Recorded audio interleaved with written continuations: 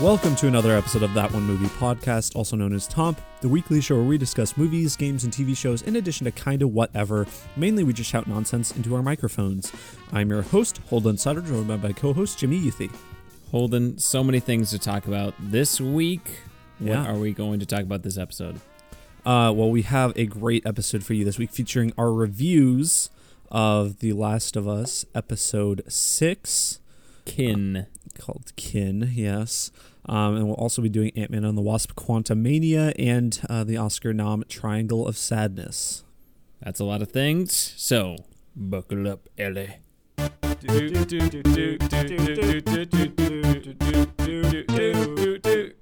That One Movie Podcast. Tomp. But first, Jimmy, we have to do the toms.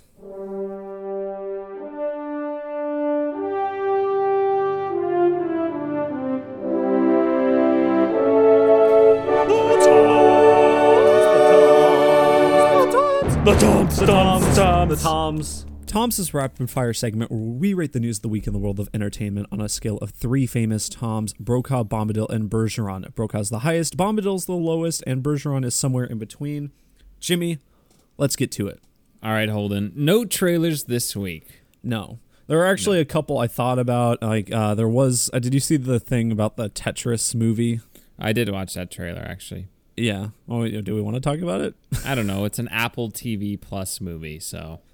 Yeah, I mean, the only thing I have to say about it is a very interesting story behind Tetris. I'm sure they'll play it up for the movie, but I have watched videos about like how it reached America and it's kind of all of its legal troubles it's had over the years. So I no doubt it'll be at least an interesting story, but we'll see if the movie is good. Gave me Bridge of Spies vibes. Okay, I've never seen it. Throwback to Bridge of Spies. Yeah. I think that was nominated for Best Picture. Forgot that movie existed. Yeah, well, that's one of Steven Spielberg's Best Picture nominees that he made that just disappeared into the ether. Yeah, that in the post. Yeah, right. Quit doing dramas. I don't know. We haven't seen The Fabelmans yet, so. Yeah, just make another West Side Story. Make West Side Story 2. No, make Indiana Jones 5. Oh, wait, they're already doing that. Yeah, too late. But anyway, other news, Jimmy. This week, since we're talking about Ant-Man and the Wasp: Quantumania, it's only fitting there's a little Marvel news. And in fact, The Marvels, which is the third movie that's coming out this year from the MCU, the sequel to Captain Marvel, has been delayed to November of 2023. Which I haven't covered delays too much recently, but the main reason I bring it up is because it's around like Dune. Yeah, and Dune. And the Hunger Games movie and a bunch of other big movies. And granted, I think either Dune or Hunger Games is going to get delayed. I don't know which, or both. Both could get delayed. But I just feel like that much in 1 month, like one of them is going to buckle and move. We'll see. Do you think The Marvels is going to do that well? I mean, it's an MCU movie. If nothing, I mean, the studios, if nothing else, are going to look at that and be like, well, we don't want to compete with that. I mean, this week, if you look at Wikipedia's kind of list of movies coming out or whatever, which is kind of what I like to refer to a lot of times, they, like Ant-Man and the Wasp this week, there's absolutely no other movies coming out this week. Like, no, even like indie films or anything listed on that list. It was just this movie this week. So I just feel like most of the time people aren't wanting to touch kind of that time frame. Holden, I will not take this disgrace towards the film Emily, not my wife Emily, Hidden Blade, Of an Age, Pacifiction, Return to Seoul, Tell It Like a Woman, and the Crouching Tiger, Hidden Dragon re-release, Holden, which all came out this week. Okay, well, I guess the list I look at on the Wikipedia list is, I think, list of American films. So are any of those American? Well, I don't know. Not that it should really matter, but obviously... My website of choice, Holden, firstshowing.net. Oh, okay. Not that it should matter if they're American or not, but obviously those are going to play more well with domestic audiences. So I just think, like, we see no others coming out for around the Marvel movies. I wouldn't be surprised if it's the same with Guardians. I don't know. I don't know. Anyway, I don't like how they moved it to like the same week as Dune. So, Yeah. Bombadil, Disney. Bombadil for that. Other Marvel news. Kevin Feige. Actually, it's the week after Dune. So, still Yeah. Bombadil, Disney. It'll still be eaten into Dune's profits. It's going to be eating into Disney's Wish movie about the wishing star that comes out 2 weeks later on Thanksgiving week. It does move it out of the Barbie and Oppenheimer time period, so that's good, I guess. Yeah, it better not eat into Saw 10's. Yeah, exactly. Saw 10 your seatbelt. Kevin Feige had a big interview this week, I assume just because of Ant-Man and the Wasp coming out, but he had a few things to say about the upcoming Marvel projects. But the big thing I wanted to talk about was that he said that he and the studio was recognizing that there is too many TV shows coming out in such a short amount of time. And so while I don't think they're canceling any of the shows they've announced, they are spreading them out more. Because right now the only two shows that are now confirmed to be coming out this year are Secret Invasion, coming out sometime this spring, and Loki, which is coming out this summer. I wouldn't be surprised if we get a third in like late fall or winter or something, but right now those are the only two we for sure are having, Jimmy. Which I think is for the best. It's Loki and Secret Invasion. Yeah. And Star Wars wise, what are we getting? We got Ahsoka, Mandalorian. I feel like there's another one. Maybe I don't know. Skeleton Crew coming out this year. That or Acolyte. That might be maybe. next. I don't know. Anywho, this is a good thing, Holden, and we talked about it last year, and Disney listened to us. It's once again our influence over the industry. Did you see Liam Neeson was like, there are too many spin-offs of Star Wars. Yeah, it makes it lose its effectiveness or whatever he was saying. Yeah. It makes Which it I lose agree. the magic. Star Wars has a particular magic. Yeah, I mean, I think, without getting too far off on a tangent, I think it's an even bigger problem in that regard for Star Wars, because Marvel has always kind of been like everything, everywhere, all at once, so to speak. While I do think there are still too many TV shows. Yeah. Star Wars, I mean, it went a long time while just being kind of the special thing with just some trilogies here and there, and now it's just a lot. So I think that shock is being felt, especially with Star Wars. Definitely. Yeah, there's a desensitizing going on with Star Wars. Yep. That didn't exist before. Except for Andor. 5 Andor's good. years ago. Well, Andor's good, but it wasn't like, you can't get by with, oh, look, it's a stormtrooper. Oh, boy, here's an X-Wing. You know that sound the TIE fighter makes when it flies by? Oh, yeah. Yeah, it's pretty You need more than that these days. You need political intrigue. Yeah, that's right. And I don't think Morally gray characters. I don't think we're getting Andor season 2 this year. Absolutely not gonna happen. Yeah, probably first half of next year would be my guess. But I would say second half of next year, considering it took like 2.5 years for Mandalorian season 3 to come out. that's true. I feel like Andor's an overall lower budget show, though. I don't know. Yeah, still. Yeah, regardless. Yes. Not this year. Irregardlessly. What's our next top? Brokaw. It's a good thing. Yeah. Brokaw for the Marvel shows, which we got off on a tangent about. Jimmy, a big surprising piece of news this week was that apparently How to Train Your Dragon is getting a live-action adaptation. Wow. Did you see this? No. Is it Game of Thrones? No, I don't think so. Oh. I assume it's being still made by DreamWorks, because DreamWorks does do live action films. It's kind of weird when they pop up and you see their studio logo before a live action film. But Yeah, it's releasing in 2025. I don't think any creative team is announced behind it aside from the fact that the composer, John Powell, is coming back from the original 3 animated films. Yeah, to rip off Space Jam yet again. Yeah. Which those do have quite good soundtracks, so I think that's cool. They do. Why on earth is this being made? Because those movies are good. They don't need a live action thing. A lot of the charm is in the animation. Money. I mean, this would be an expensive movie. So I don't know. Yeah, I don't get it. I'm gonna go out on a limb and say Bombadil. I mean, like it's one of those things where I felt this way with like Mulan. Granted, I don't think this will be as bad as that Mulan remake. We'll see. I know literally nothing about this movie, so it could be, I guess. But Mulan, I felt like was a movie that could have worked in live action. I'm like, okay, if they're going to make a live action adaptation out of all Disney movies, Mulan would maybe work.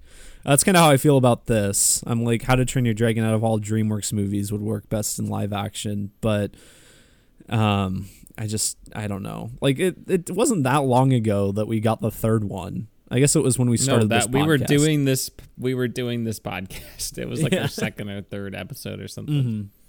Mm-hmm. Yeah. I don't get it. I don't think it makes sense to do it as a live action movie. Honestly, is it going to be just the same story? Because then definitely no. So yeah, I think this is going to be bad. Because if you're deciding to do this, I think that's just a bad choice. So bad. Bombadil, Holden. I hope I'm proven wrong, but this movie's going to be bad. I'm pretty skeptical. Knowing nothing about it. Well, I have background information about the movies that we do have, the animated ones, that work so well because they're animated kids movies that are entertaining and have, are also accessible for adults and, entertaining. So I don't understand the need for this. What's the angle here? And I don't see an angle other than money. Money. Yeah, no, I think it's kind of stupid. I think I'll probably give it a Bombadil as well, even though I'm open to it being good. I mean, I don't want any movie to be good. More good movies is better. So, hot take. Yeah, but also, Jimmy, new M. Night Shyamalan film. It feels like every single time he comes out with a new movie, it's like 2 weeks later, he's like, here's when my next movie's coming out. He's churning these things out. But his next movie is going to be called Trap. Obviously no plot or anything is known at this point, but it's going to be releasing August 2nd, 2024. So we're a year and a half away from a new M. Night movie. Oh, yeah. Here we go. And and I think I saw something like this is going to be his first time. I think he's switching over to Warner Bros. From Universal. He has a new deal with them, so hopefully a little bit more studio interference. Yeah. Rein him in a bit or something. No, but you excited for a new M. Night movie? Why not, Holden? I mean, his last one was pretty bad, but this new one hopefully will be better. Yeah, I'm always going to look forward to an M. Night Shyamalama Ding Dong movie. Yeah, I mean they're always I was going to say interesting, but this last one wasn't. They're always at least quite a bit of hype behind it just because of his reputation. They're usually interesting. Yes, yeah. And he's just going to go for it when it comes to cinematography.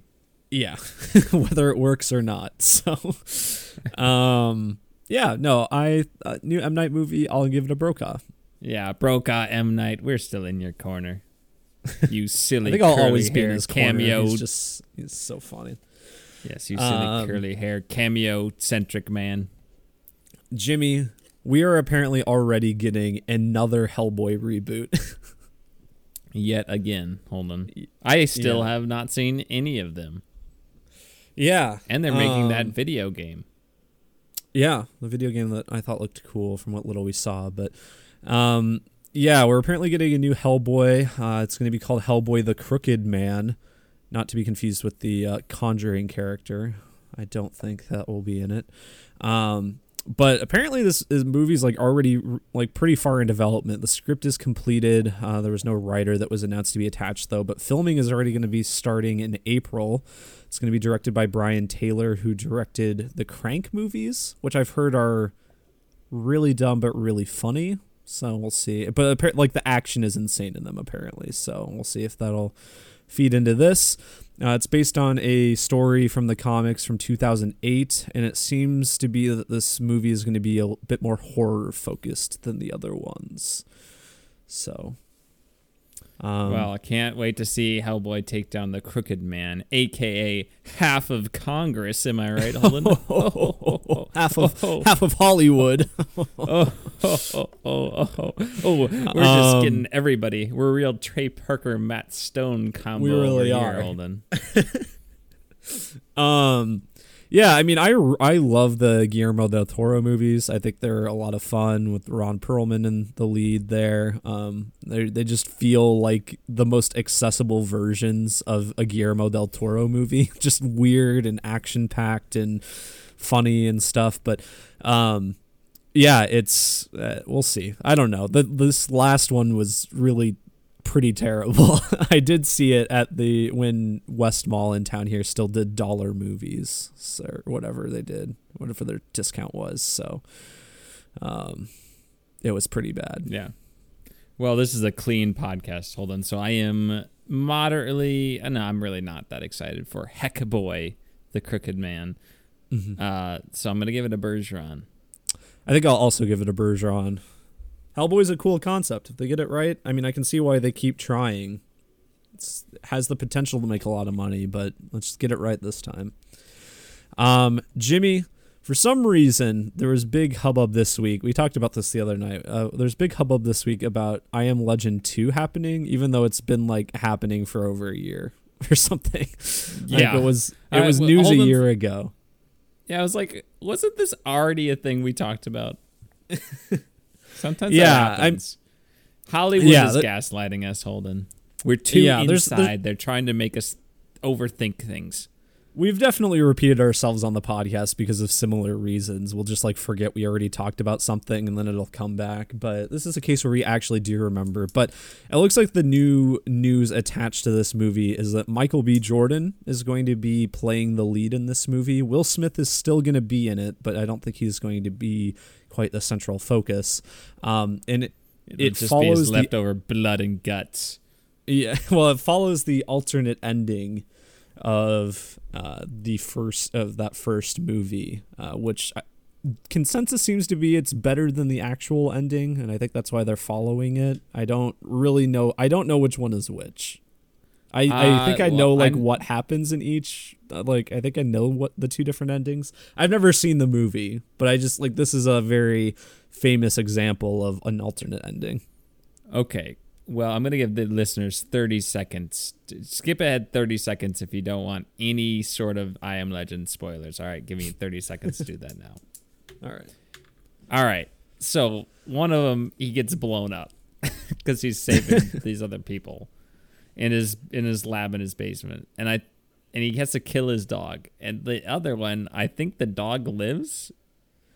And he, I guess, lives too. Yeah. So I think you're right. I've seen them both. But I think the blowy uppy one is the original ending because I think I remember that. Yeah, I think I remember that being from what I read. And then the alternate. I hope that's what they told the Hollywood Reporter. We are not going with the blowy uppy ending. Yeah. Yeah. But I think he lives. I think he lives in the other ending, which would make sense why he's in the sequel. I hope. Okay, so we're not in spoilers for the original one anymore, but I hope that he gets remarried in this new one, and a zombie starts like biting his wife, and he's like, keep my wife out of your dang mouth, and then he goes up and smacks the zombie. Well, Jimmy, moment of the year. Too bad the Oscars got rid of that voting. Oh yeah, that's right. Now, see, Jimmy, I'm more excited for the Oscars to make 10 jokes about it this year that are really cringy. Jimmy Kimmel? Do you think? Yeah, Jimmy Kimmel's gonna make like 10 jokes about it. Luckily, hey guys, luckily Will Smith's not nominated for anything, so my face is gonna be okay. I will not make fun of anybody for their hair. Okay.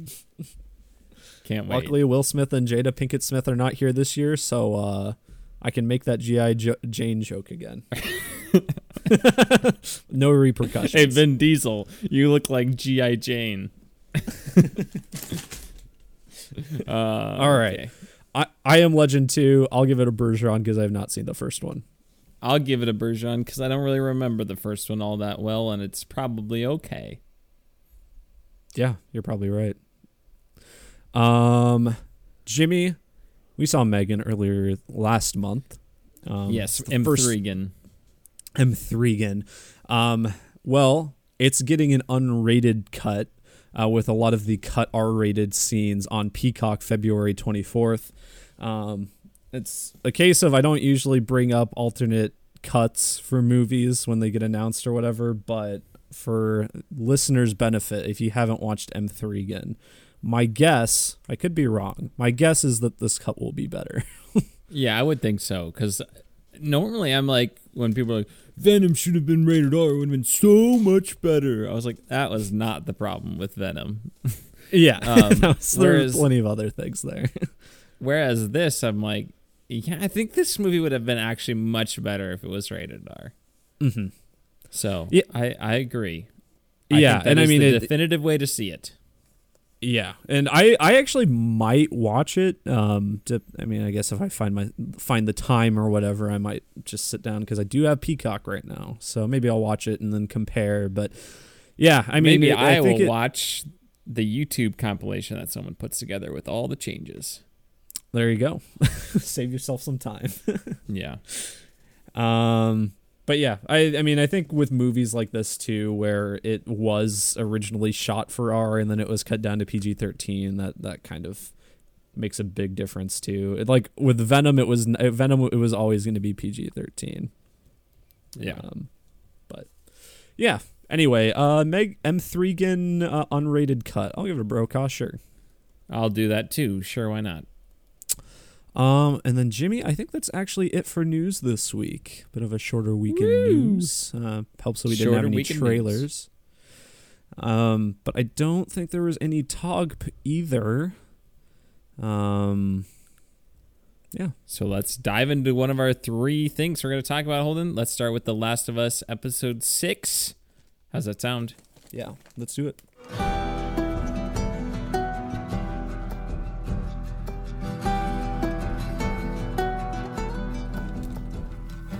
I'm eating some Lifesaver gummies. They're very good.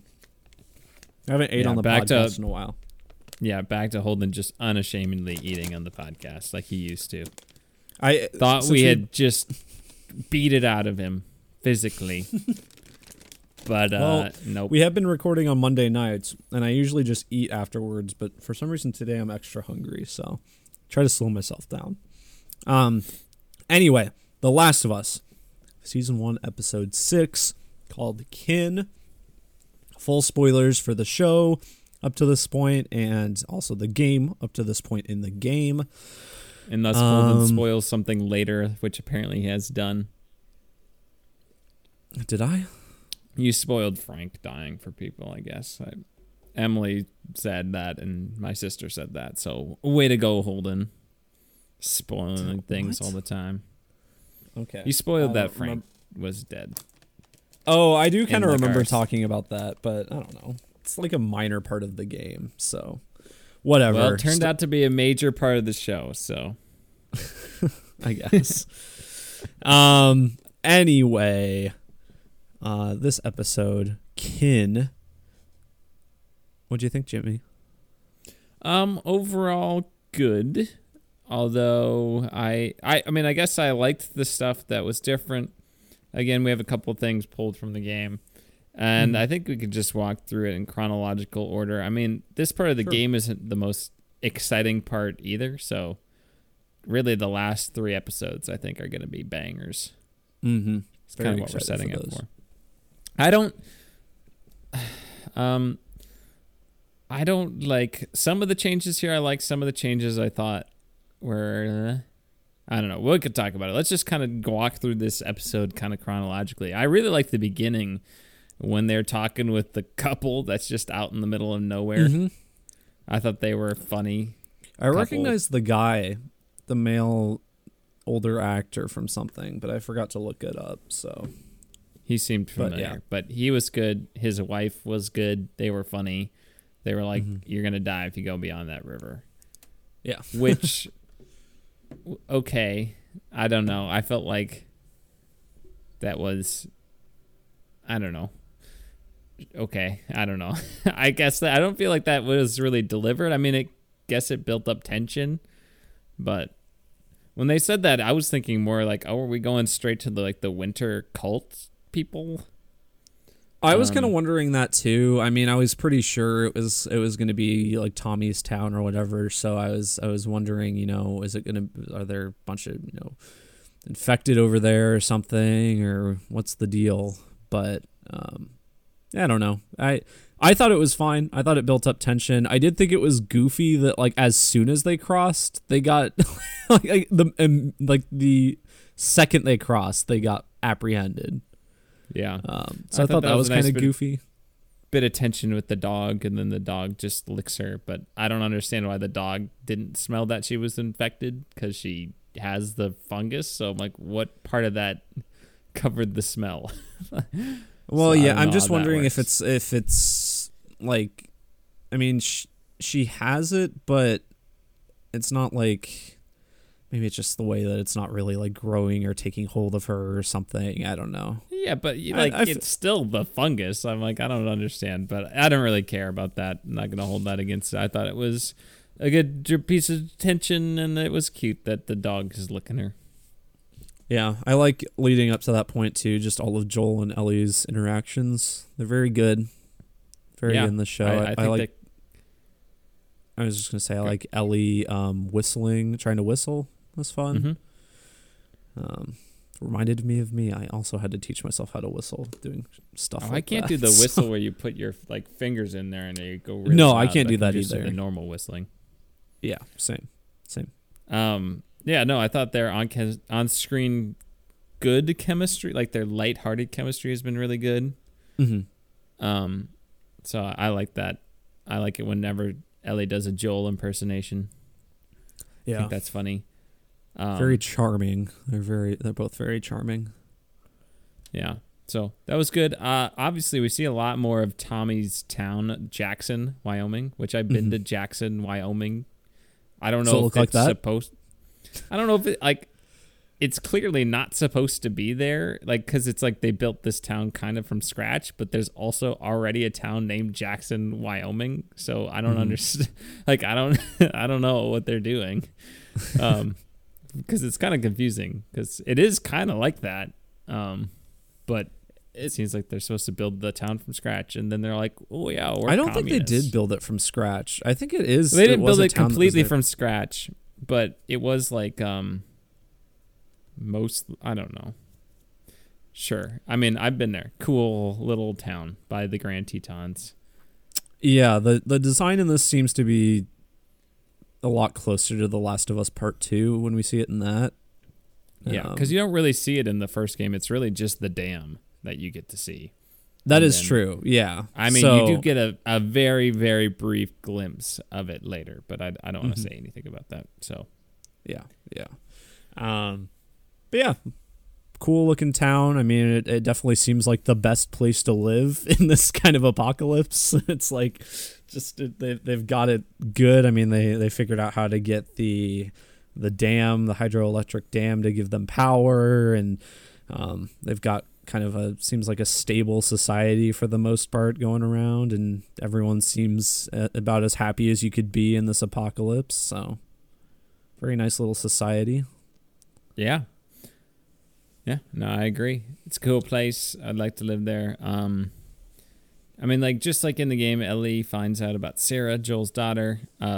She finds out, I think, through Maria, which is Tommy's wife's name, I think. in the game too. I don't remember. I've only played it 4 times, and I can't remember. But not when she's getting her hair cut or anything like that. I honestly did not remember Maria as even a character in the game. I thought that was like made up for this. I didn't remember her. No, she's in the all. game. Yeah, she's pretty similar character in the game too, where she's kind of no butts, no cuts, no coconuts. Holden. I don't think that's the order of how you say that, but yeah, that's similar. Again, like in the game, similar. You have Joel wanting to kind of hand Ellie off to Tommy. It's not so much that he feels like a failure, I guess, in the game. It's more like this is Tommy just knows the area better, and also I'm kind of with the idea that I'm taking you this far and then I'm done with you. Mm-hmm. And that's a big change in the game or in the show is that in the game Ellie runs away after this happens, after like she finds out Joel's gonna ditch her, and in the show she just kind of mopes around, which is fine. I didn't necessarily buy her running off in the game. It's kind of just a way to create an action sequence and tension in the game. I don't think you really needed it, but of course you have the recreated scene in the bedroom where she's reading the journal and then she brings up Sarah. Mm-hmm. But Joel doesn't say, Ellie, you are treading on mighty thin ice here. I don't think he says that. Does he say that in the game? Yeah. Oh, okay. But the rest of it's pretty similar. And I think they did a good job of recreating that. But yeah, I mean, it's a tense scene in the game, pretty iconic part, so it makes sense that they try to recreate it for the show, and it works in just the context of the show. So, I mean, I think that's part of what the show has done so well is, I mean, it will recreate specific scenes from the game, but it's usually scenes that are like, you know, pretty crucial to the plot or the characters. So it kind of it picks and chooses, but I think it does so pretty well. Yeah, I agree. Again, I find myself enjoying the more they like go away, stray away from the game, rather than just take out scenes entirely, or copy scenes entirely. Which I think this was a scene that you just had to do that. Like you have to copy this. Of course. Speaking of Holden, the university part is like very similar to the game, surprisingly. Well, should we jump? We haven't even. I was just gonna say we haven't even like talked about Tommy and like his interactions with Joel. I thought those like conversations were really solid in this. Sure. Like how Joel just is like incapable of being happy for someone. Yeah, like it just, I mean, Tommy sums it up pretty well when he's like, I don't remember if this is from the game at all, but when he's like, you know, just because you can't move on, you know, doesn't mean the rest of us, he doesn't say that exactly, but something similar to that. And yeah, I buy them. I mean, even though we haven't seen them on screen together too much, I buy that they're like siblings. They seem like, you know, Joel's the older one who's just kind of gruff and no nonsense, and then Tommy's, you know, the more amicable younger one, more flexible. Yeah, I think that's a strength of the show over the game is just their relationship in general. I think it's more fleshed out here than it is in the game. Like I said, the game, it's more like Tommy's from this area. He knows it, so I'm going to give you to Tommy. That's the end of it. Where it's like, oh, there's actually more, I don't know, more meat to chew on from the bone. Yeah. Yeah. I was seeing some comments online, too, that some people thought that, like, some people kept thinking that, like, one of the girls is Dina. Like, in the background. The girl like, that was... I feel like the girl who was maybe staring at her when she's like, what do you want?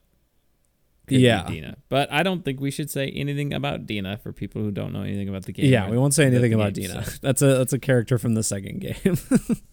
But so yeah, I guess we can move on to university. I think that's about it. Holden, you're always trying to spoil things.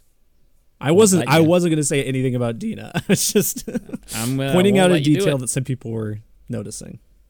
Yeah. Well, Ellie does talk about how she wants to be an astronaut. Joel wants to be a singer. I guess that's in the university part, which that happens. The university looks very similar to the games. Yeah. Very, very close. And even like you have the monkeys, which are in the games. They don't explain the monkeys in the show, but the monkeys is like the fireflies were moving. So like you find this guy who had like there's a hole in his skull. So it's like, well, he killed himself for some reason. And then you find out that he had like let an infected monkey loose, and then it bit him, and then he had to take his own life. And all the monkeys are around. So you find out that, but like the lab looked really similar. Even like the big entryway was very similar. Crazy how that goes. I thought the way Joel gets injured though was pretty lame. And I don't know. It just was like, oh, you like did. I mean, they made it so you're not supposed to like see it happen in the moment, but then it's like, oh, he's got a bat in his side. But it did. It did feel like the game where it's like these raiders come out of nowhere. And then it's like, oh, Ellie, we gotta hide, which is very similar to the game. But in the show, it's kind of just silly. I was thinking they would switch it to infected. Sure. And I thought that would have been a better change because it seemed weird that all of a sudden they were just raiders out of nowhere. Well, how does he get injured in the game?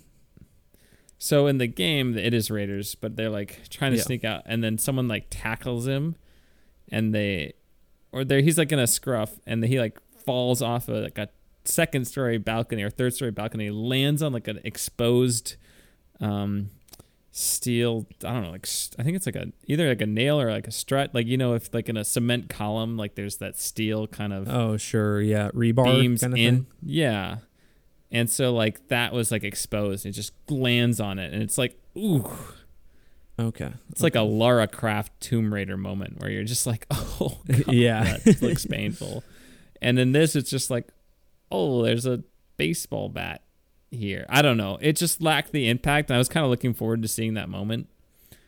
And then there's more tension of like Ellie comes down, she's trying to help him, and then Joel's like trying to stay conscious and shooting people, and then she's helping him get out of the university. I don't know. I just think it's more exciting than, oh wow, this one guy, somehow the others weren't aware that we were here, stabs me, but then they come, and I don't know, wasn't as exciting.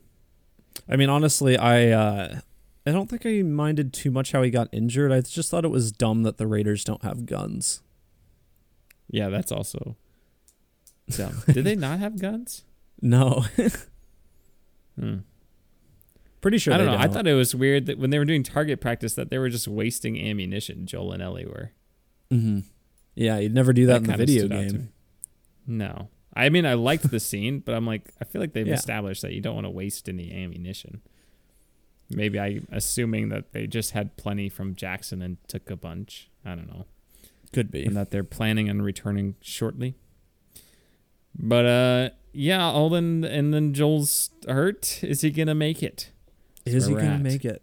It's winter. They did, this part of the game happens during the fall, and it's just winter in the show. So, skipping over a season, why not? Yeah, I think it's fine. It doesn't the changing of the seasons doesn't seem to be as emphasized in the show, which is okay. That's like a bigger part of the game.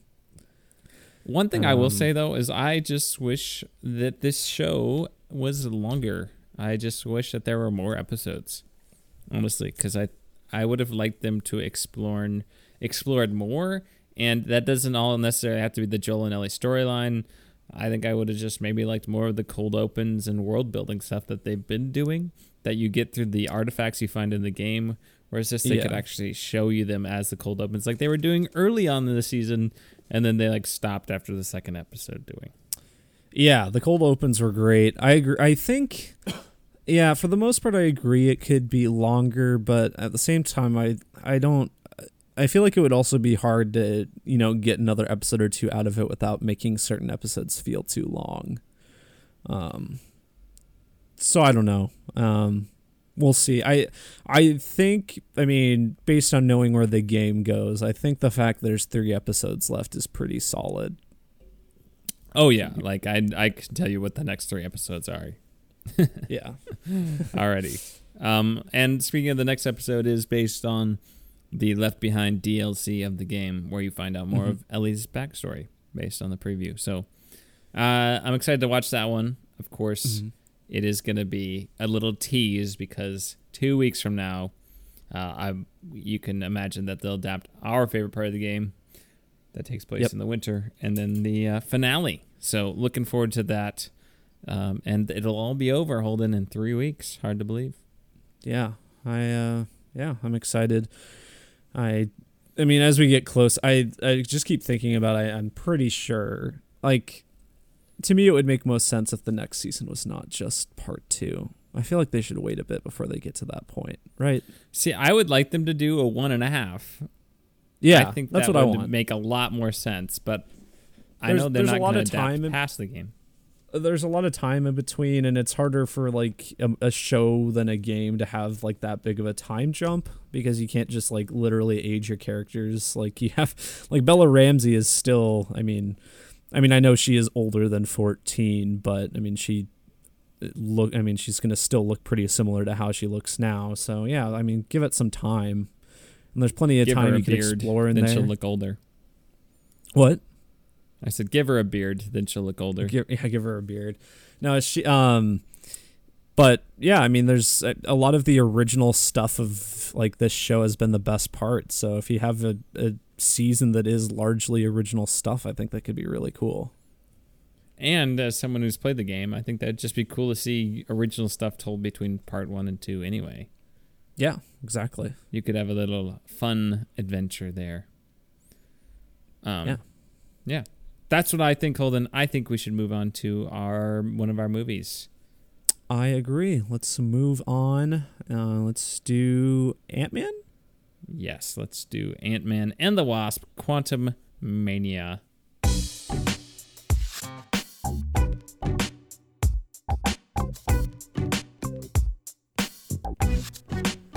All right, Jimmy. Ant-Man and the Wasp: Quantumania. It's the newest MCU film, the first film of Phase 5 of the MCU. Third Ant-Man movie. Stars Paul Rudd, Evangeline Lilly, Jonathan Majors, directed by Peyton Reed. This movie is getting quite the mixed reception. In fact, it is currently the lowest rated Marvel movie on Metacritic out of all of them, even more so than the Eternals debacle from a couple years ago, and like movies like Thor: The Dark World and whatnot. But this is the lowest rated one currently. It doesn't seem to be affecting box office too much, I think. I mean, granted, it is just opening weekend, but I think it had the highest opening for any of the Ant-Man movies, so people are, at least wanting to go see Kang, I guess. But what'd you think of this? Or I guess, what's a synopsis? Do you have a synopsis pulled up, Jimmy? Holden. Ant-Man and the Wasp find themselves exploring the quantum realm, interacting with strange new creatures, and embarking on an adventure that pushes them beyond the limits of what they thought was possible. It's the quantum That's just realm, vague enough to Holden. be a synopsis. What? You're sending a signal to the quantum realm? Oh, no. That's how this movie starts. Yeah. What'd you think of this, Jimmy? I thought that Jonathan Majors was good. Mm-hmm. The first half of this movie is bad. I think just downright bad. It gets better overall. Yes. They keep referring to Jonathan Majors as like, oh, him, oh, he, like he's like this looming presence in the background. And then when he finally shows up, it's like, thank goodness, because he's fun to watch. And he's great that they've set him up as the next big bad of the Marvel movies. I'm excited for that. But yikes, this was bad. And the first half. And I think a lot of the VFX were bad in the first half, and like were not as bad in the second half. Particularly the lighting, I think, is just terrible in some scenes. Mm-hmm. Like the lighting of this quantum realm is just the most generic. Like, we're just gonna light you flat and then just kind of edit it in post, and it just looks. It looks so like they're being lit dull. on a green screen, which is what they are.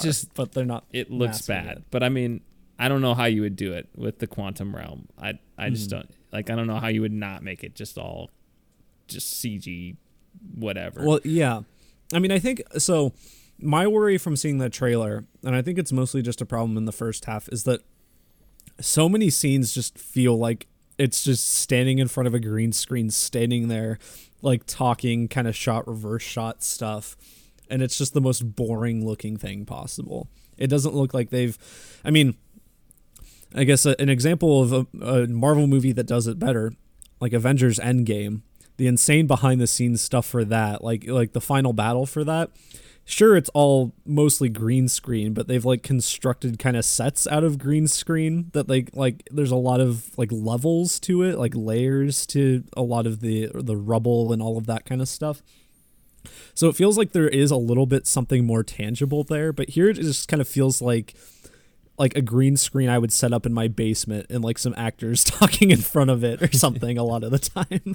Like there's nothing to it. And it does get better. It feels like there's a little bit more to it later on, like that maybe they built a bit more, had a bit more complex sets or something later on. But yeah, the start, it is just flat. Yeah. Did not like that. Otherwise, yeah, it gets better as it goes on. Boy, our theater did not think this movie was funny. Yeah, it was, which is surprising for an opening night Marvel movie. It was not a friendly crowd. Well, so we won't talk about did you feel like the ending was really awkward? Because like no one laughed. It felt like it ended on a laugh, or it was supposed to end on a laugh, and just no one in the theater laughed. So then it went to the opening, it went to the credits, and it's just silent in the theater. It was so weird. Yeah, no, and I think, the Ant-Man movies are pretty notorious for their humor, even among Marvel movies.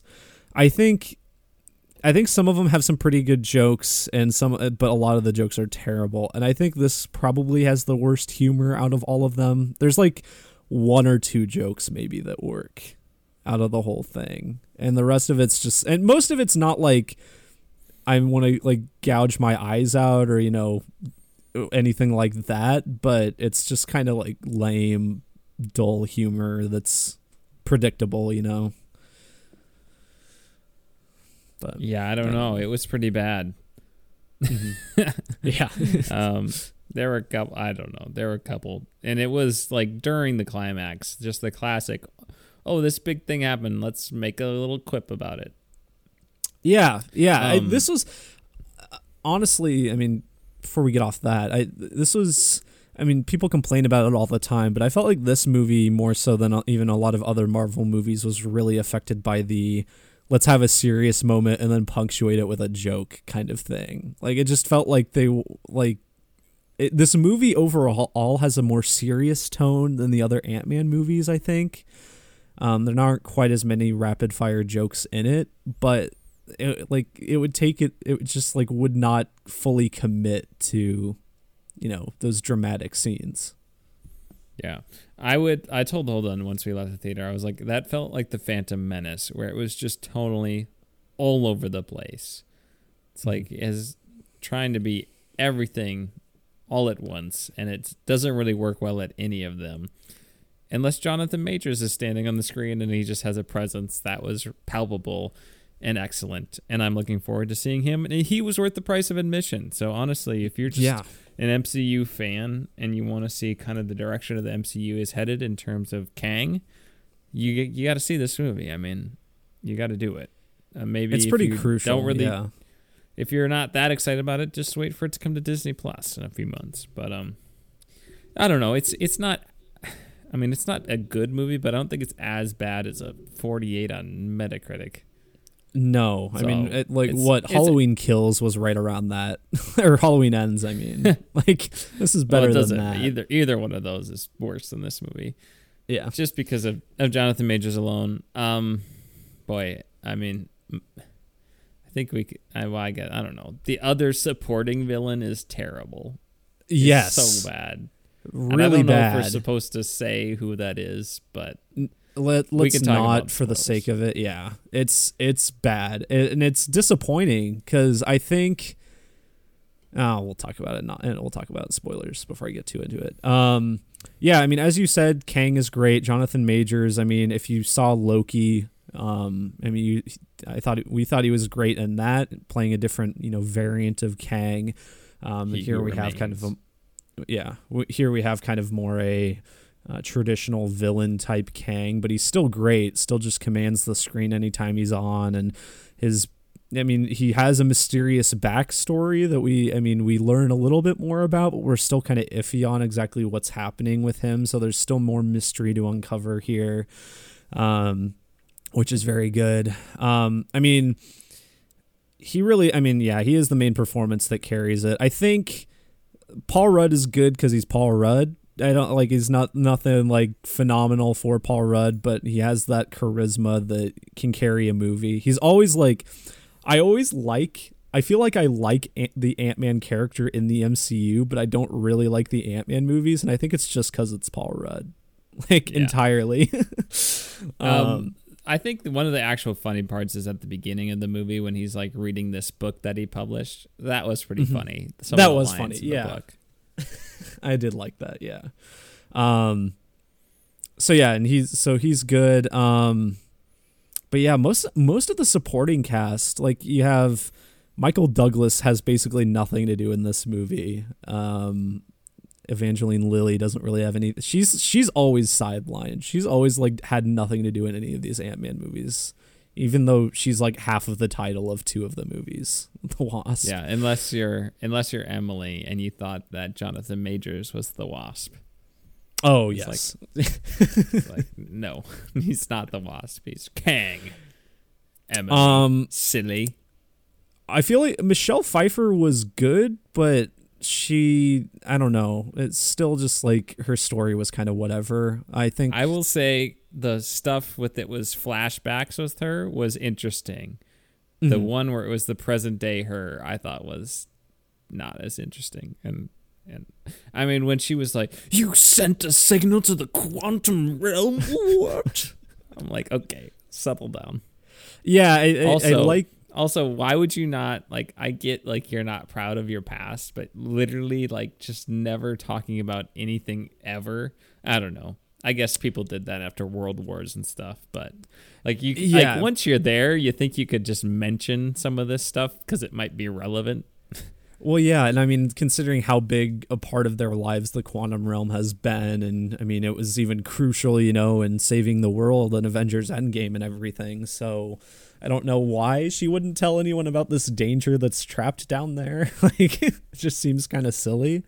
Yeah, that was one of my big gripes, was that it's such a contrived, plot point, but whatever. I don't know if I mentioned this so far in the review, but I have not seen any of the other Ant-Man movies. So just a disclaimer. Yeah, and this is pretty, I mean, obviously the cast is mostly the same, but I feel like it wouldn't be that confusing. I feel like Ant-Man 1 and 2 are a lot more closely connected than this one is, especially since several cast members did not come back. So, and it takes really right away just goes into the plot of the movie. It's the intro is just 5, maybe 10 minutes, and then it immediately just goes right into the quantum realm. But even then, Jimmy had mentioned afterwards, and I kind of agree that this movie feels too long. It's only 2 hours. It feels way longer than 2 hours and 5 minutes. Yeah, way longer. And I don't know why that is, but it just does. I think for me, it's the structure of the movie is very weird. I don't know, it doesn't feel like a traditional 3-act, which no, it doesn't. Isn't necessarily it definitely has a bad third thing. act. Definitely has a third act. Yeah, it has a third act. It was hard act. to be oh, this is the end of the first act and this is the beginning of the second act. I don't know. I don't really know. It didn't have a lot of momentum a lot of the time. It was oh, let's go here, let's go here, let's go here, and ooh, Kang is out. Ooh, ever since he came. Oh, you haven't heard of him? Oh, you're talking about the Conqueror. It's it's borderline insulting because sure, you're gonna have people that go into this movie not knowing who Kang is or even that he's in this movie. That's fine. But I feel like so many people going into this are like, okay, I need to see this movie because it has the new bad guy in it. And that's what a lot of the marketing and like interviews and stuff have been about, is it has Kang in it. So like it feels insulting that they keep playing that pronoun game. Just he's here, you know, like it's so dumb. I don't know. Yeah. I agree. Anything else to say, Holden, before we give our ratings and go into spoilers? No, I don't think so. Sounds good. So who would you recommend this to? I would recommend this to people who really want to see Kang. Like, do you want to see Kang? Do you want to get a taste of what this guy's like? A little tease in Loki. Get more action. He's very good. He's worth the price of admission. If you like the other Ant-Man movies, I haven't seen them, but I understand that they're kind of all whatever. So if you like those, see this one too. Why not? If you're just a big MCU person, see it. If you are a very casual MCU fan, you don't even know who Kang is, I think you're fine.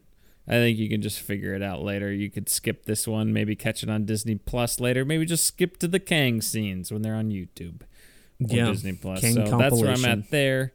Not quite as bad as everybody says it is, I guess, the critics, but not good either. Yeah, so that's where I'm at.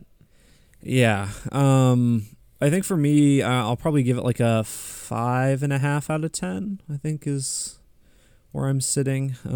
It has some good things. I forgot to mention, I think like the designs of stuff in this, like the visual design is unique and cool, but at the same time, I think a caveat with that is there's like no consistency. It's like, it just kind of feels like they're throwing in random designs for the sake of random designs of like characters. So, kudos for, I guess, just throwing it to the wall and seeing what sticks. But yeah, I think 5.5 is pretty solid for it. Sounds good. All right, Holden, let's dive into spoilers.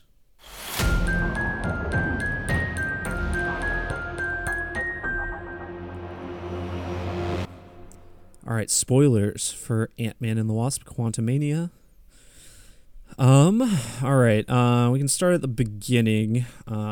So you mentioned, the movie wastes no time in getting going. There's just a little bit in the surface world kind of thing. It's just basically a montage of Scott kind of going through his life post Endgame. He's a successful author and everything, and kind of just relaxing, enjoying life, seems to be. I liked the don't overlook the little guy, and there's always room to grow. And, yeah, that was pretty funny. Whatever it was. I was trying to remember what the lines were, but yeah, that's right. And then we have his daughter, played by Catherine Newton, who's an actress I like, but I don't feel like she was that good in this movie. She was like fine, but I don't think she had anything really to work with that was outstanding.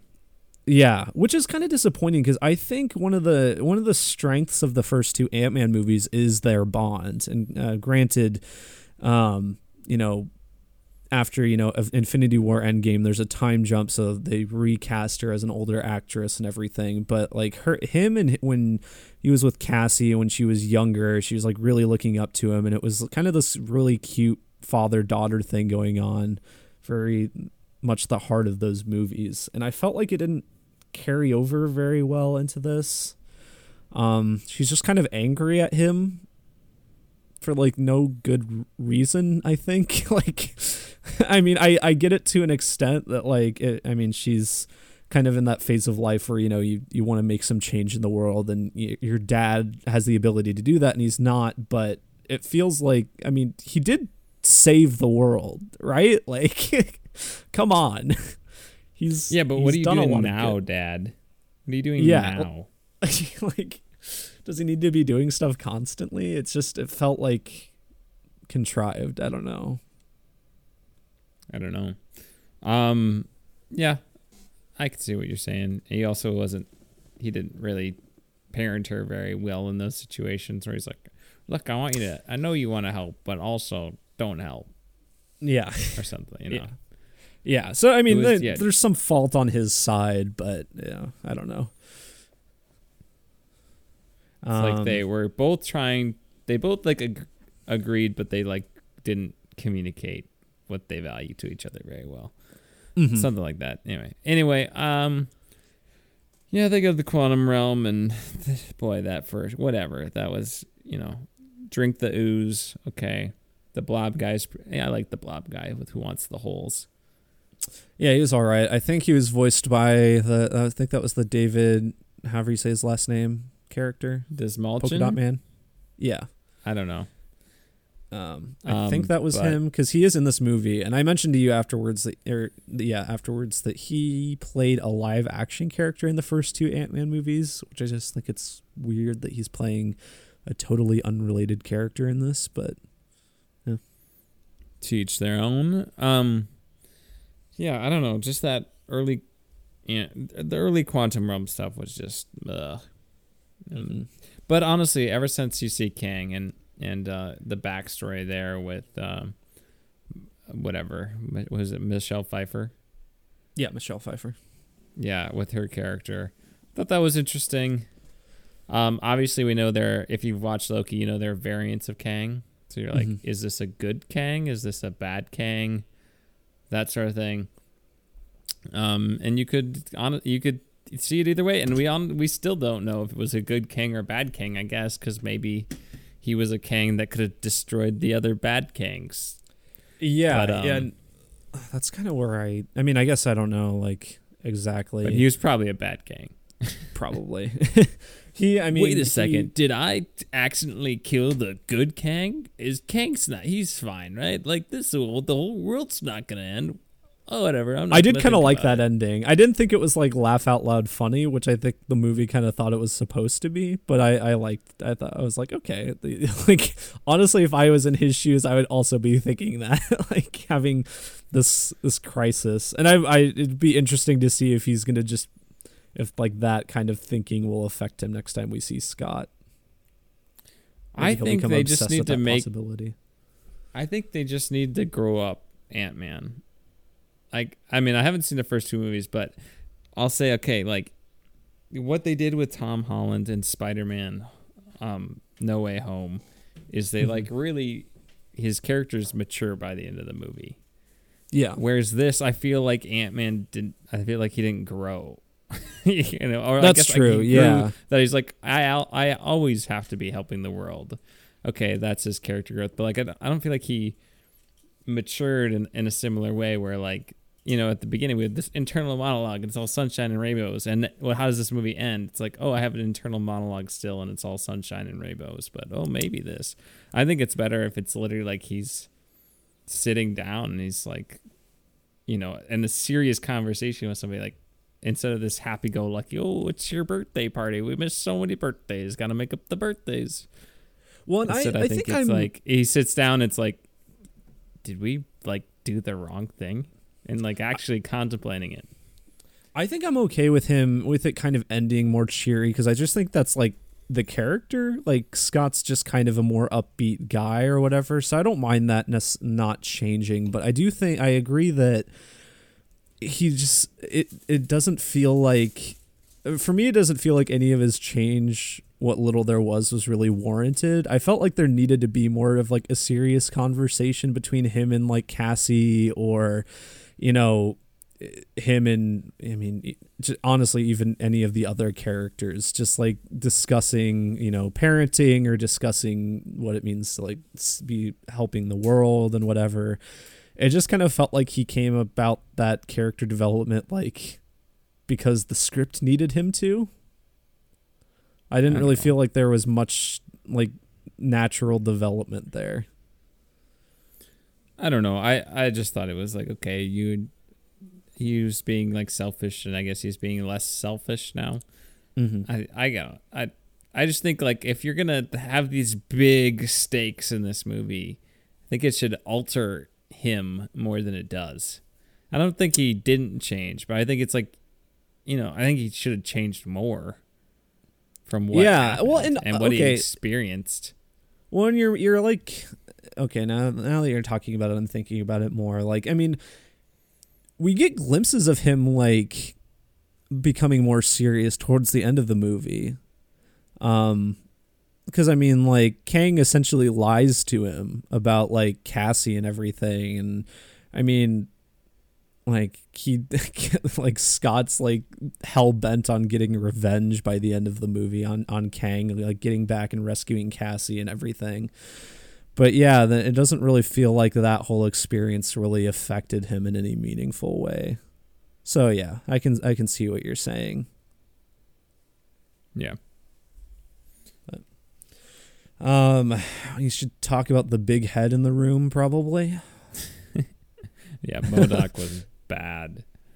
Yeah, I mean, I didn't see that character in the whatever movie, whatever that one that was, but that was bad. Yeah.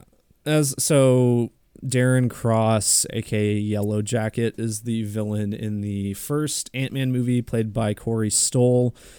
Pretty generic, like corporate bad guy villain. Really, the thing that goes for him is the Yellow Jacket costume. Very cool.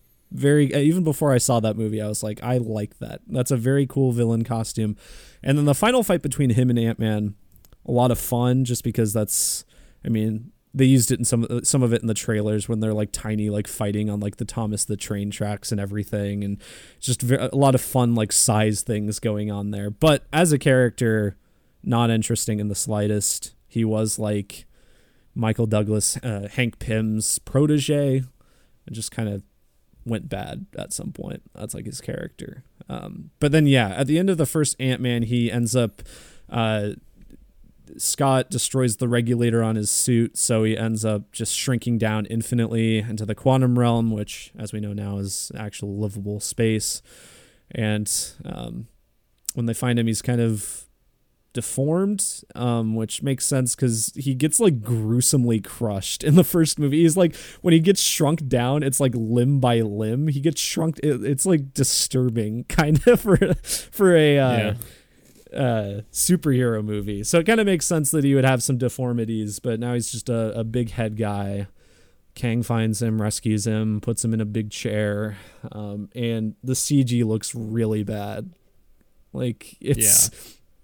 I don't know how, like, MODOK is the big head guy, like the silly big head guy in the comics. He's pretty famously a silly-looking villain. I don't know how you would do it that much better, because I feel like if you did just like a robot face, it would lose some of its kind of campy charm to it. So I get like them wanting to do the stretched out face, but it just does not look good in this movie. And I try to play it off for comedic effect, but I don't know. It was such a cringeworthy character, and the whole like, it's never too late to quit being a dick or whatever. I was like, okay, this is terrible. It was, yeah, that character arc was like really rushed just at the end of the movie, and it was just really cringe that they kept saying dick. they kept saying it. I'm like, it's not gonna get funnier the more you say it. Yeah.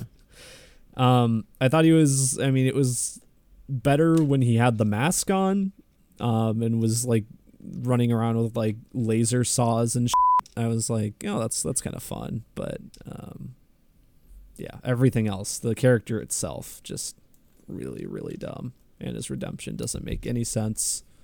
He died in a venture. Apparently. No, not really, but just to appease him. The last fight, it's, I don't know. It's just a big fight, and then they go big.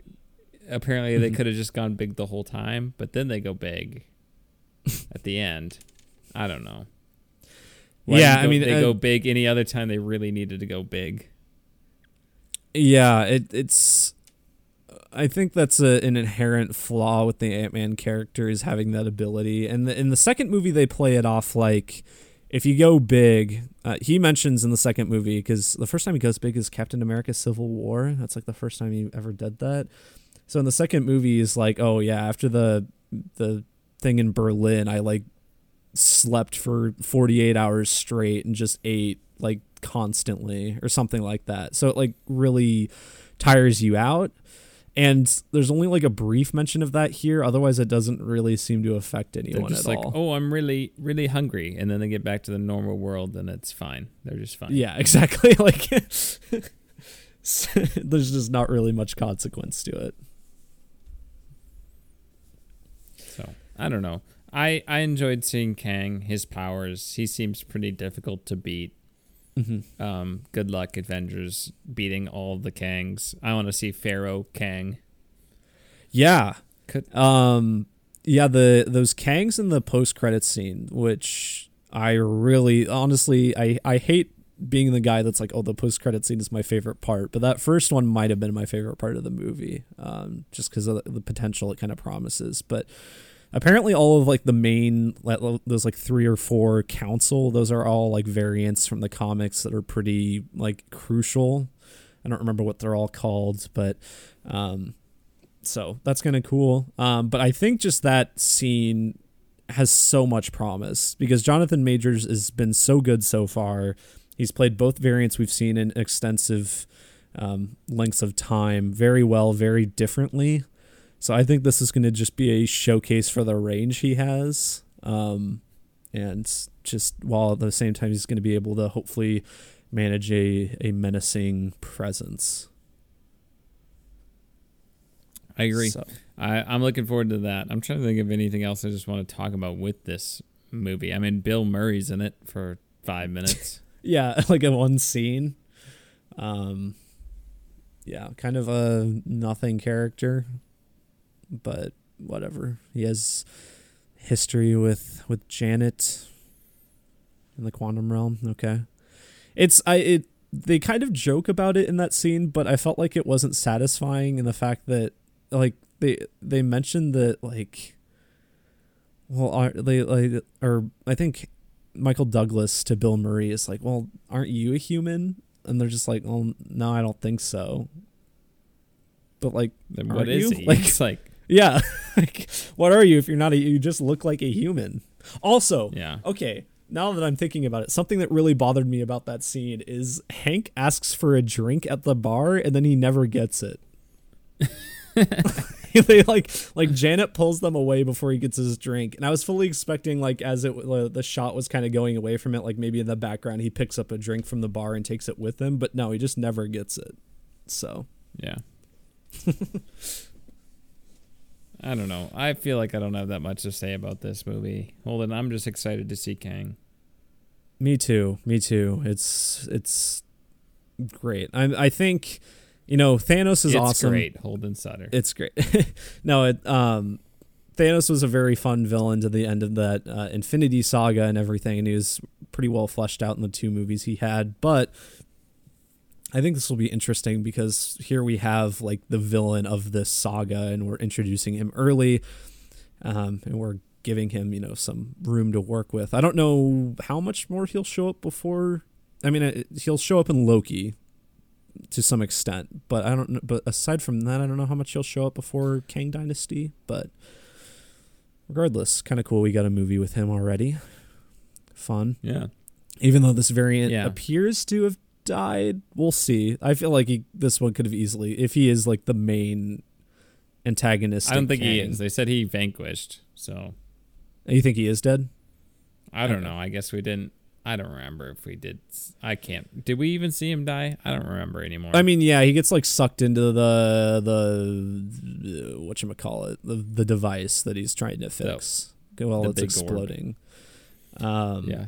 But I mean, as I said earlier, we saw Yellow Jacket shrink down gruesomely in the first Ant-Man movie, and here he is. He's still alive, I guess. So could still very well be alive. Oh, we didn't mention the scene where it's all the Ant-Mans talking. Yeah, that scene. That was kind of fun. I thought that was where it visually looked a little bit better because I mean they did a pretty seamless job. I don't know like how much of it was actually, you know, Paul Rudd standing around and doing different takes and everything, but it looked pretty impressive and it did look pretty seamless. So. Yeah, I thought that was good. But all right. I think it's time to move on, Holden. I agree. Let's move on. All right. Triangle of Sadness time. Non-spoiler review coming at you next.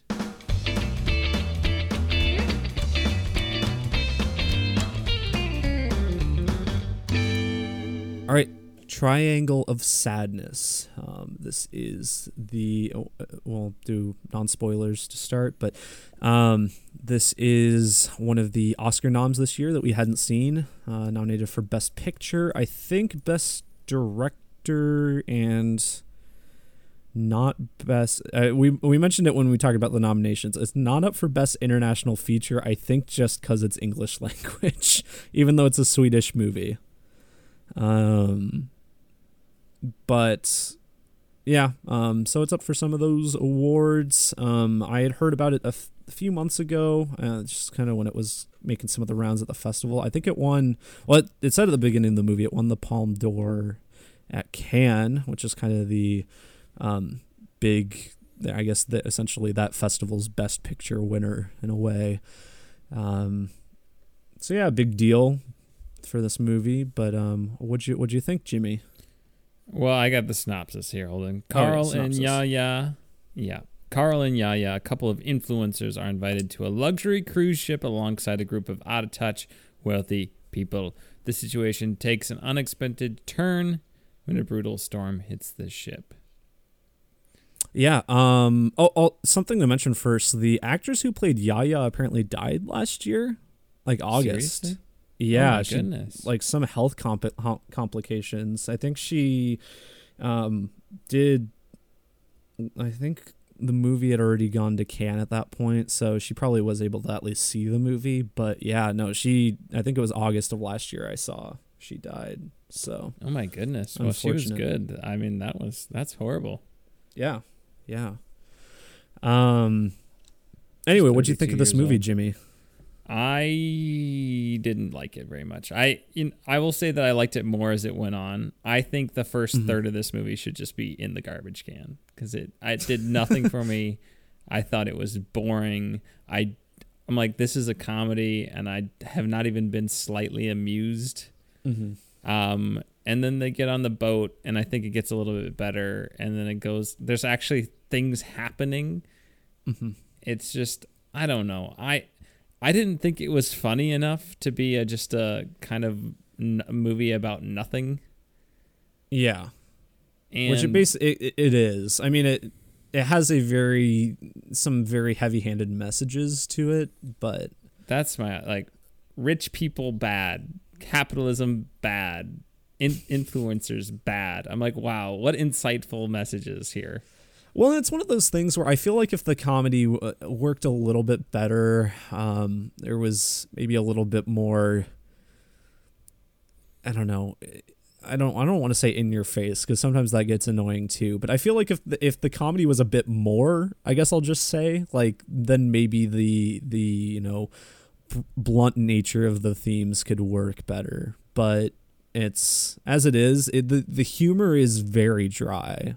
It's like for the most part, except for when it's not, which we'll get to. But for the most part, very dry humor. It's not like a lot of jokes that people are just not even going to see as jokes, I think. Some people do think this is like a hilarious movie. Like, I know I've watched plenty of people, and one of the reasons I got hyped for it, maybe it got overhyped for me, is because I watched several YouTubers that said this was like one of the funniest movies of the year for them, and I don't get that. I mean, there are funny parts, but it's not like uproarious laughter coming from my couch. I like Banshees of Inisherin was funny. Yeah, I think that movie is funnier than this. Like, yes, it's like clever and witty and wordplay, and this is just like apparently situationally funny, but I don't even think it's situationally funny a lot of like there's one or two bits I was like, oh, but that was it. Like, it got like a huh. Like, but it was not Weird the Al Yankovic Story. It was not Banshees of Inisherin. Heck, I think like other movies that I wouldn't even qualify as comedies are funnier than this movie. Puss in Boots was way funnier than this movie. Yeah, I'd agree with that. I don't get it, Holden. This is one where I'm like, I don't think it's a bad movie. I think it's a decent movie. How on earth did this movie get nominated for Best Picture is kind of where I'm at. I'm like, I just don't. I'm like, rich people bad, influencers bad, Yeah, I think it's just boring. It's way too not super boring, but it's just way too long. The first third of the movie is like this fight that is so uninteresting between two incredibly unlikable people. I just don't care at all. And it was not amusing. It wasn't particularly like cool to look at or anything. It just happens. And there were some things I'm like, this is supposed to be a joke, I guess, but it I don't think it's that funny. Yeah, this is not really a spoiler, but like these characters are arguing with each other, and like the elevator keeps shutting, and they just keep opening it. I'm like, I guess that's supposed to be funny, but it just isn't. Yeah, it's just more visual humor, I guess. The beginning reminded me, in terms of like writing and content, of like the Before trilogy, which I've talked about on the podcast before. Some very solid romantic comedy dramas that I think are really, really good. But it feels like it's kind of trying to evoke that type of writing, and it is just not nearly on that same level for me. Like, at least in those movies, the characters are both likable to an extent, and they're very clear. It's easy to see both perspectives in their arguments and everything, and they're able to kind of sprinkle in some of their own charm in there for a little bit of humor and everything. But here they're just unlikable people arguing about a very uninteresting thing. And it feels very just disconnected. I mean, maybe I'm too stupid, but it doesn't even feel like it connects very well in any meaningful way to the rest of the movie, aside from introducing us to the characters, I guess. But I feel like you could do that pretty easily on the boat. Like, I mean, maybe have a little bit more time on the boat, establish their relationship dynamic on the boat. I feel like that could all be done there. Even thematically, I don't feel like it really adds anything that the rest of the movie isn't already saying. So I don't know. Of the nominees we've watched, this is my least favorite Best Picture nominee. Like it less than Avatar? Yeah, definitely. Not even close. Avatar, yeah, I might entertaining. I might agree. I'm trying to think of what all we've seen. Yeah, I might agree with that. And I think I honestly have no one to recommend this movie to. Like, I wouldn't in good conscience recommend this movie to anybody. The thing is I think there are a lot of good things to this movie. It's just that it's long and it's not very funny, which unfortunately is like a big part of like the entertainment value of a movie that bills itself as, a black comedy. And I think Wikipedia has it as a satirical black comedy is what it's called. Yeah, it's just not very funny. It's 2 hours and 20 minutes. Like, why? It's so.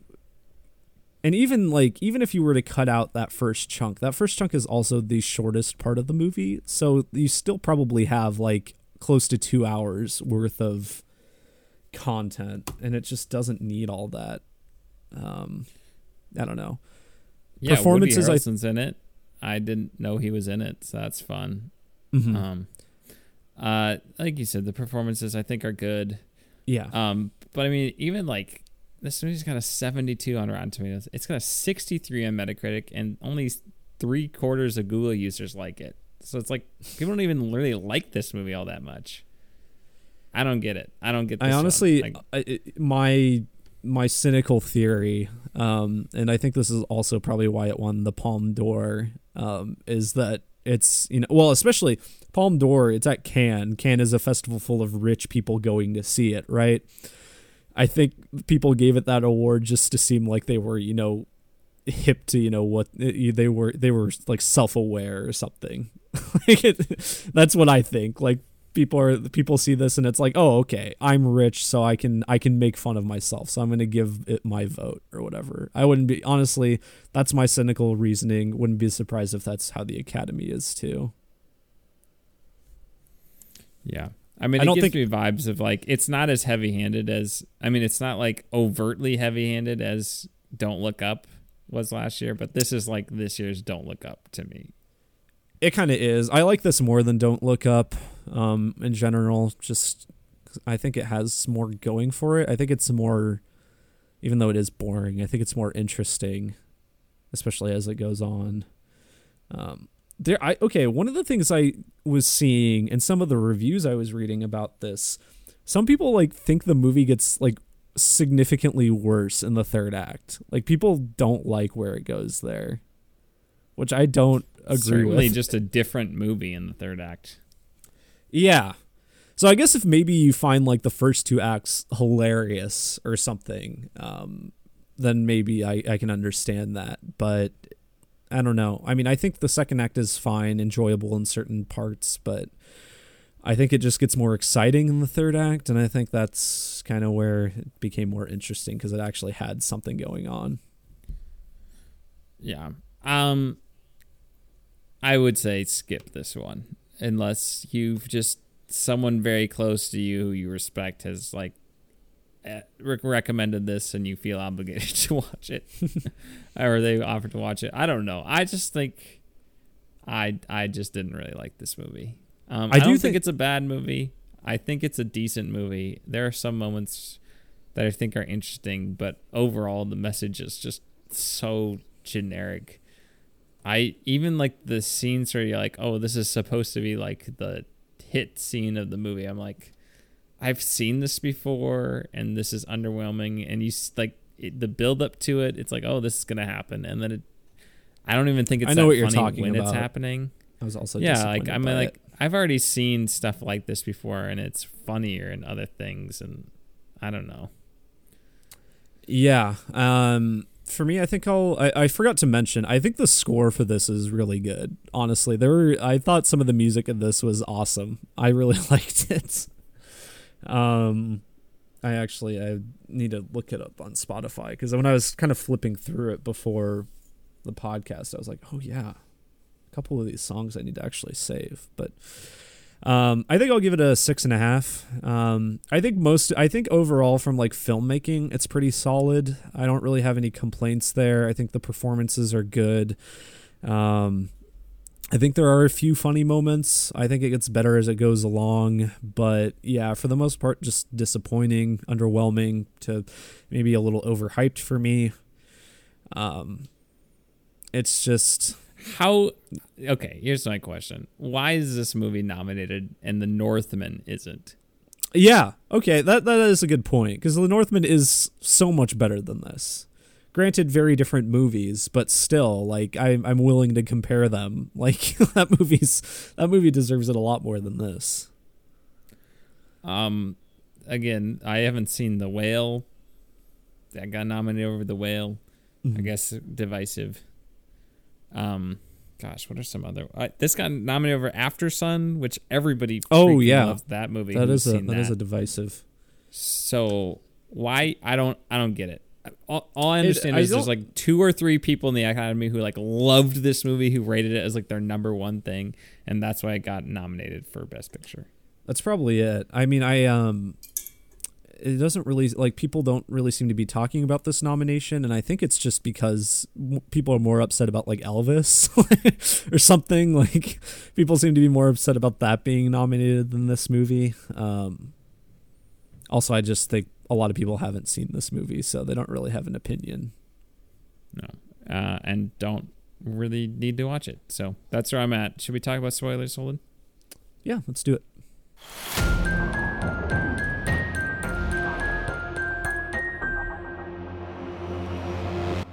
All right, spoilers for Triangle of Sadness. We can just literally skip the first third of the movie because nothing happens. They argue about paying for things, and I'm like, I don't care. Like, neither of you are right. Yeah, both of them were like just being completely irrational, like so annoying about it. Like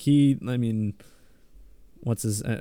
Was it Paul? Carl. Carl was the guy in the war one. That's right. That's a good point. No, so Carl is like being just so obsessive about it and like annoying and keeps bringing it up, and she's just being annoyingly dismissive, and it's weird because I don't think it's really evocative of their characters later on either, like too much. I feel like in some ways they become different people like in the following couple acts.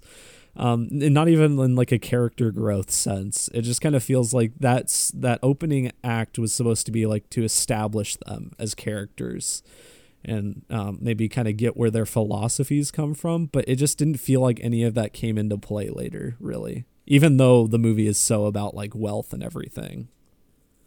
Yeah. I just didn't care, honestly. I was like, I don't care about this relationship. I don't care about these two characters.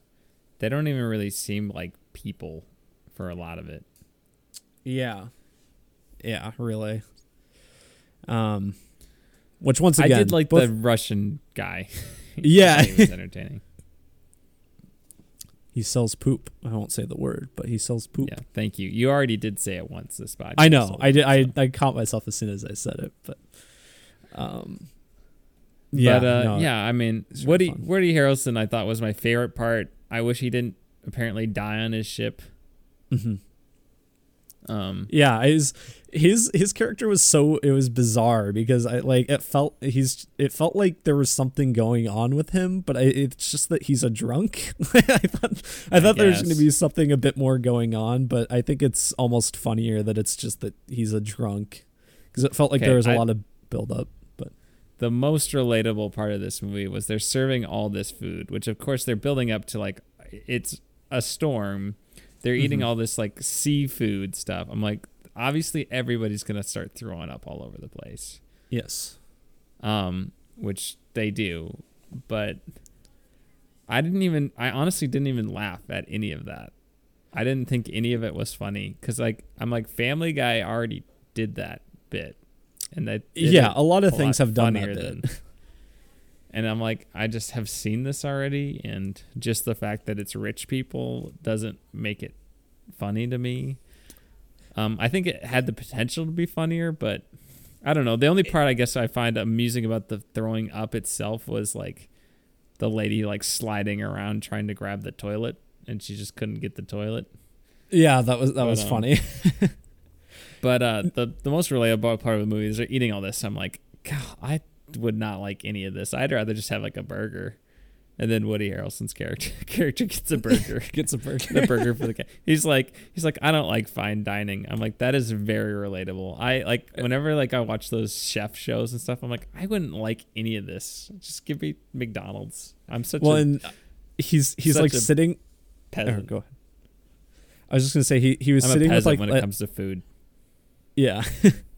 He was like sitting with that like tech billionaire too, and like the look of longing on his face when he was like staring at that burger was pretty funny. Yeah. But yeah, the throwing up scene, so I knew that was coming. I mean, even before it was, being set up, because that was one of the things I had heard about this movie is I'd heard it was like, oh, like even if you don't like puke or whatever, if you think puke is not funny, like this movie does it really well. It has a very funny scene. And I think even like some of the marketing was around that scene too. Like that's evidently one of the scenes they're most proud of. And the thing I'll give it is like, especially the first couple people throwing up felt like very real. It felt like it was like uncomfortably real. And I think that was kind of where I was like enjoyed it, quote unquote enjoyed it the most, was I was like, okay, it feels like these people are actually throwing up. But it felt like, weirdly enough, maybe they didn't go far enough with it or something. It was, I don't know. Like maybe it just doesn't work for me in general, that whole concept. And maybe it's just because it was so heavily foreshadowed too. Even if I mean, as you said, you saw it coming a mile away. And you didn't even know it necessarily was coming. So, no. Yeah, I don't know. Kind of lame. Yeah. It'd been funnier if they puked more on each other, I think. Yeah. Yeah, we want more gross out humor here. But And that was like weird because, as I said, the rest of the humor in this movie is mostly just so dry, and pun intended, that was the only like really I felt like one of the only times where it wasn't dry, because it was just like slapstick humor kind of, but also not full slapstick, so it didn't really satisfy that kind of comedy for me. I don't know, just bizarre. They like helicopter dropped in Nutella. Okay. I was like, whatever. I did not find this movie amusing, Holden. I think the only part that, other than the cheeseburger, that I would like, was when the lady's like, "Oh, is this one of our hand grenades?" Oh yeah. I did like that. The irony of that. Yeah, I mean, there was the really uncomfortable scene where the rich lady is like talking to the staff member and is like, "You guys should go for a swim." And that the actress who was the staff member was doing such a good job, because it was like, clearly she's just thinking of any way to get out of this. Like, it was while need trying to say maintain yes to you, but also no. Yeah, she says no, and then it's just incredibly uncomfortable when she says that, and then she kind of backs up from that, and I really liked that scene. That was fun. Yeah, I feel like that's pretty much it. Like, I guess like before the boat sinks, it's like 10 minutes of like a nightmare. It feels like just kind of a weird nightmare going on, because like the power is out, like everyone's throwing up, the sewage is backing up, it's just dark, people are like huddled, and then like you have the drunken ramblings of the Russian guy and Woody Harrelson on the intercom.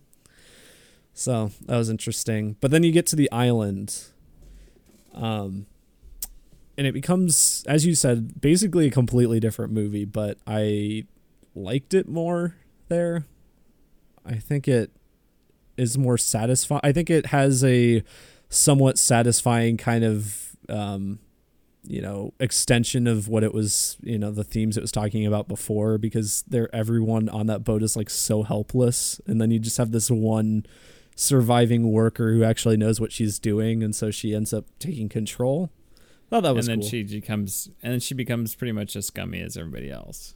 Yes. Yeah. It's like power corrupts everyone. Although I'll be honest with you, Olden, I don't understand the ending of this movie. How did, like, she has the rock and then it ends. I don't even remember. I think she just doesn't kill her. Okay. It kind of looks like, yeah, she's just like, she starts crying, and it kind of looks like she puts the rock down, but it's not like she's doing it in any like thrusting motion. So I assume she just puts it down.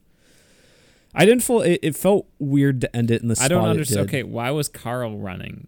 I was like, I didn't understand that either. I don't. I was like, I don't know what just happened, and the movie just ended, and I don't really care to figure it out because I didn't like this. Yeah, I mean, it's kind of funny that they were on an island the whole time, that there's just a resort, but they like never bothered to go look around. It's kind of amusing. I mean, it's been done before, but somewhat entertaining. I don't know. They killed a donkey for like no reason. Yeah.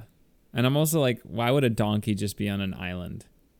Like, clearly it's like a bigger island or something. Yeah. Like, there's not just going to be a donkey on a small island. How would that work? It's just weird that they never like ventured that far. Or it's like, I mean, if this island is inhabited, like to an extent, it's weird that there were like no boats going around that shore at all, or like, I don't know, anything happening that could have interacted with them. It's kind of unclear how long they are like on that island, like if it's been weeks or months or however long, but. And why wouldn't anybody go to that specific beautiful shore?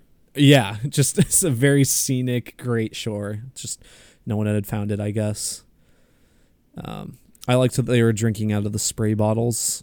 That was kind of funny. But yeah.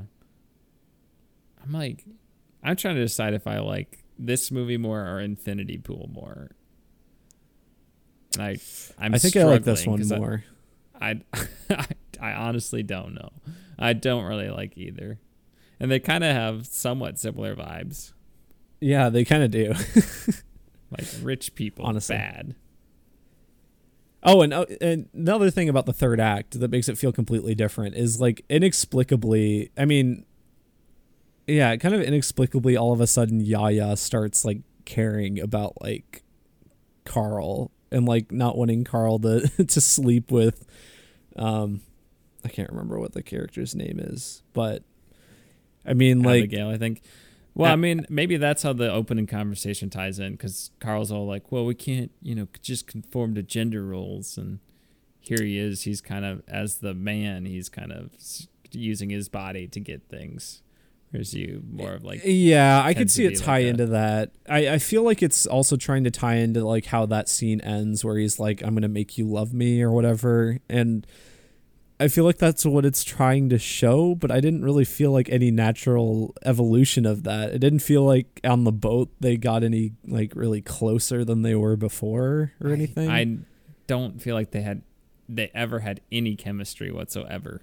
Yeah, it was always just awkward. And it made sense, like the end of that first act, it made sense when she explained that they were essentially doing this as like a business partnership. And I was like, okay, that makes sense why it's so awkward. Like, it doesn't feel like they're in a relationship, but then it seems like they actually both want to be in one, but they're not. And I don't know. And I'm like, I don't really like either of you. Yeah, exactly. So I don't know. Anything else to say about this movie? They steal the pretzels. Oh, yeah. Those looked like good pretzels. It made me hungry for pretzels. Yeah. I don't know. It was a whatever movie to me. Kind of like Infinity Pool. I didn't think it was bad. Just didn't think it was great. And seriously, just cut the first third of the movie out, please. Yeah. And that's all I got to say about it. Maybe this is going to make us lose respect with a lot of people since our like favorite part of the movie is the one part that other people don't like as much. So I don't know, but yeah, didn't totally work. I think it's overall fine, but yeah, whatever. All right, better Holden. Oscar noms out there. Absolutely. Oh gosh, I'm yawning, which means we need to wrap it up. So Holden, what are you doing? What are you doing? What are you doing? No, what are you doing? What are you doing? No, what are you doing? What are you doing? Well, Jimmy, this week, let's see what I watched. Did I watch anything? Probably not. Why don't you just make a list before we do the podcast? Well, no. See, what I need to do is I need to pull up my Letterboxd in time because that's what I always refer to. But then I just always forget to do so beforehand. Looks why like don't I just go first then? Well, I've got it give up you now. time. While we were talking, I got it up, so we're okay. Don't worry about it. Looks like the only movie I really watched this week, aside from what we needed to, was Princess Bride. Rewatched that one last week. Of course, I've seen it before, but that movie is so good. Holds up very well. Just a very fun, charming movie. Very funny writing. Kind of just cool sets and cool sense of humor. Like it a lot. I mean, if you haven't seen Princess Bride already, what are you doing? Literally, what are you doing, as we say in this podcast? But yeah, very good movie. But other than that, I have been continuing my On Cinema marathon. I'm almost caught up with that. And geez, what a ride it is. And also been watching Batman Beyond on the side since I finished Superman the Animated Series. Moved on to the next series in that kind of universe. Batman Beyond, very good. Really, really like Batman Beyond. Just, I kind of wish they ended up making that Batman Beyond movie they had talked about, because that'd be really cool. But aside from that, I platinumed Horizon. Finished Horizon, platinumed it. Go. Very good. The ending was interesting. Interesting good, interesting bad, interesting kind of both. I mean, it definitely leaves it open for another game. I'm interested to see where it goes. I'm not there's kind of a twist at the very end. It's not like a huge twist, but it's kind of a minor one. Not sure I'm convinced by that one, but overall it was a pretty fun ending. I liked the final mission. Ended in a good boss fight.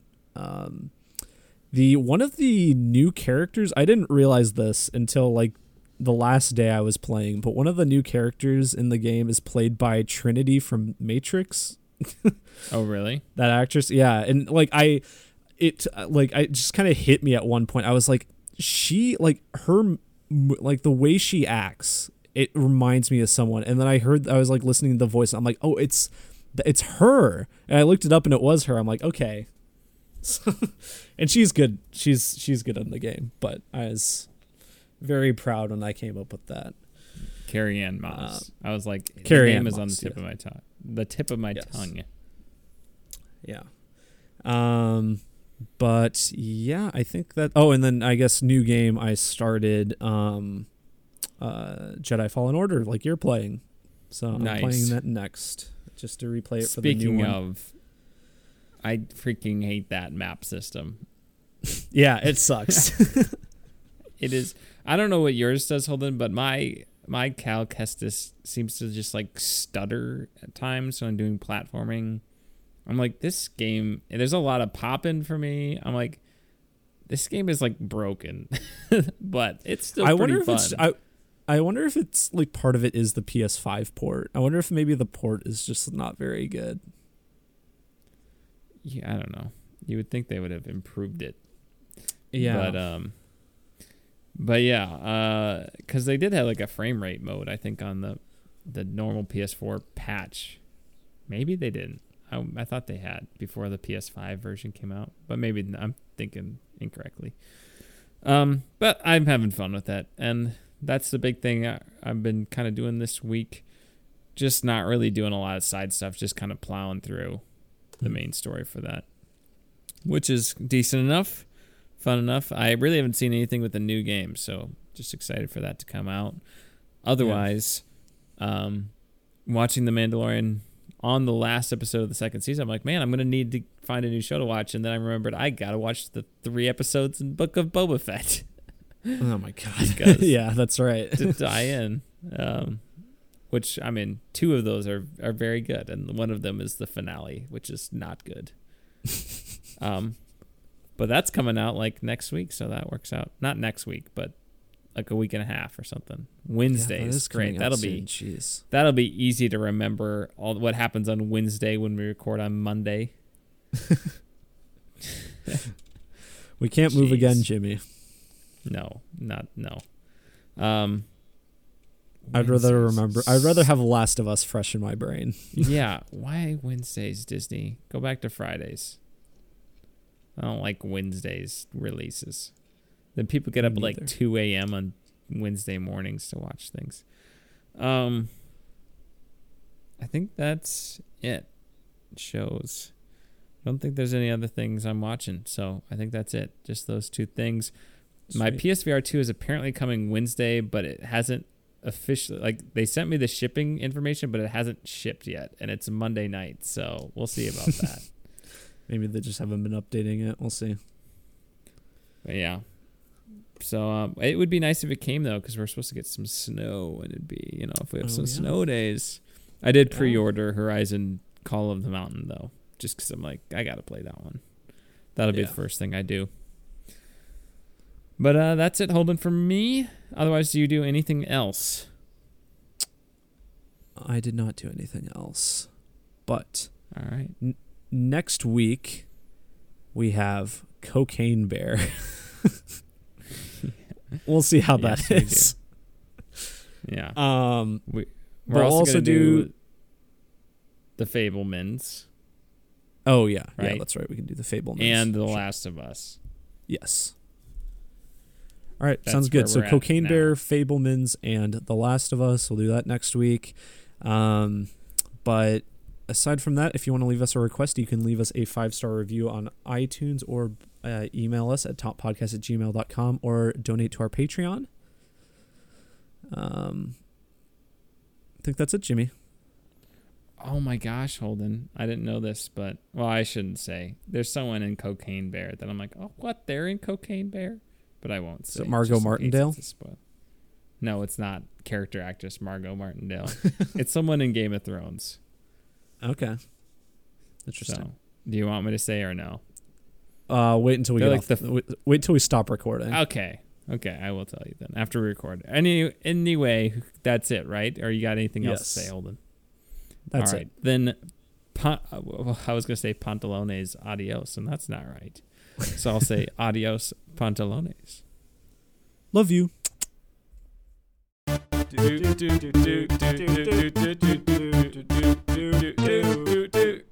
That One Movie Podcast.